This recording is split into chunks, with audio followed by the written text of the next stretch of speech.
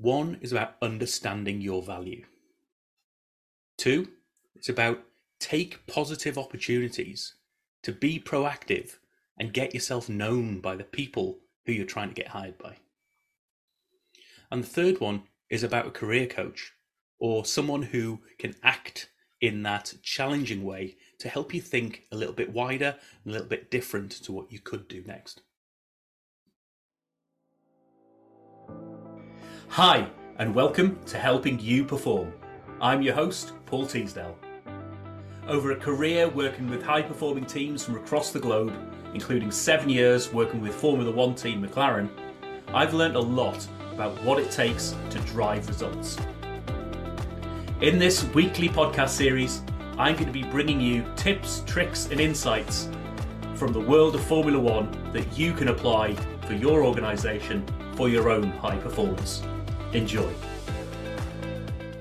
Hi everybody, and welcome to another episode of the Helping You Perform podcast series. I hope you had the opportunity to check out the last episode, episode 13, which is about using vulnerability as a superpower. If you haven't had a chance to listen to that yet, I'd recommend go back, have a listen, and let me know what you think.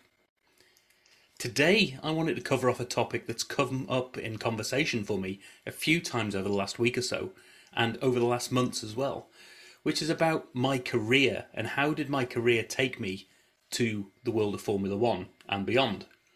And I've taken some interesting twists and turns along the way, and I thought I'd just share a couple of my stories in terms of where I've gone and how I got there, but really to try and pull out three key insights and three key lessons that I've learned along the way that maybe you can take and learn from, that are all about how to get the most out of your career and your career journey as you go through that career. So I've had a really interesting career path. I started off, my first job was actually in a place that repaired and overhauled aeroplane engine parts. I moved from there into making sausages as a production manager in a sausage factory. Had a couple of great years in there on a sort of graduate experience and learning the ropes as a manager, really getting to learn what it means to actually manage a group of people as well as leading them through their day-to-day operation. From there, I had a couple of really interesting opportunities that came my way. One as a sort of improvement consultant, as a one-off improvement person in an organization that was looking at container logistics. And so working internally within that team to help them with their own processes. And from there, another opportunity came about for me to go into consultancy. And this was a boutique consultancy that did rapid business turnaround, process improvement. And I had 5 great years of learning the ropes as to how to improve productivity in factories, mainly in food manufacturing, but in some other areas as well. Now, living on the road as a consultant and doing those things for 5 years, it does take its toll. And after a while decided we're going to make a move. So me and the newly married wife decided we are going to make a move out of London. We're going to try something different, look at our careers. And we were looking at where do we go? Do we go Manchester, Birmingham, maybe up to Liverpool, where I lived and worked in the past? But actually, an opportunity came our way where New Zealand came on the cards. Now, at the time, my sister was living out in New Zealand. She still does. So a big shout out to all my Kiwi brethren out there. And we went out to visit her. And this is one of the key sort of lessons and things that I did along the way that started to really tick in my head that actually you can control your career path. Because I'd identified an organisation that I wanted to work for. Largest organisation in New Zealand at that time, big dairy exporter, Fonterra. And there wasn't a specific job for me to apply to. But I was going to be in New Zealand, and I was the other side of the world. You don't get many opportunities to do that. So I decided to set up a meeting with someone from their HR team. Basically to say, look, I'm interested in joining your organisation. I love what you do. I think I can bring a lot to it. I don't see any open roles at the moment, but it would be an absolute shame for me to be the other side of the world on your doorstep and not at least get the chance to speak to you. And that made a big impression. The fact that I'd taken that step to make a proactive approach to an organisation, later on I was told that really made a big impression, and hence they got back in touch with me, offered me a job that came up, and from there on, I spent a few years living and working in New Zealand. I then moved from there into banking, which was purely by chance. There was a redundancy at the work that I was working in the dairy exporter, and I was looking at, where do I take this? Do I go back to a manufacturing role? Do I stay in the food manufacturing industry in some way? And through some conversations with a career coach, started to open my eyes as to, actually, I can add value in a whole load of different ways. And my experience that I've had in these different worlds, everything from making sausages through to the corporate world of dairy export, as well as some of those engineering companies that I work for as well. That was a unique blend that actually this bank that I was ended up working for were looking for. And that was a real big insight for me, is actually a lot of organizations aren't necessarily looking for the direct experience. They're looking for the capability and for you to bring a fresh perspective to things. So what was the value that I was bringing?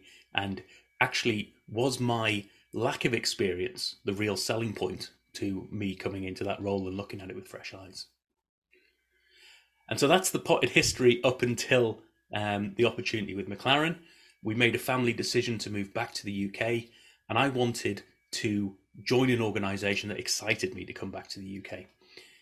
I reached out proactively to my network, to all the people that I know who are in the UK, and said, look, we're looking to come back home. Does anybody know of any roles, any jobs, any things that are out there that you think I might be interested in? This is roughly what I do. I can help people with performance improvement, all sorts of bits and pieces. And one of my friends that reached out to me worked at, and still does work at, McLaren Applied Technologies, and mentioned the fact that they were looking for people with my sort of skill set to come in and help. And so by reaching out to the wider network and looking at these wider opportunities, these things started to come my way. So that is how I ended up working with McLaren, despite, again, my lack of experience, my lack of deep knowledge of F1.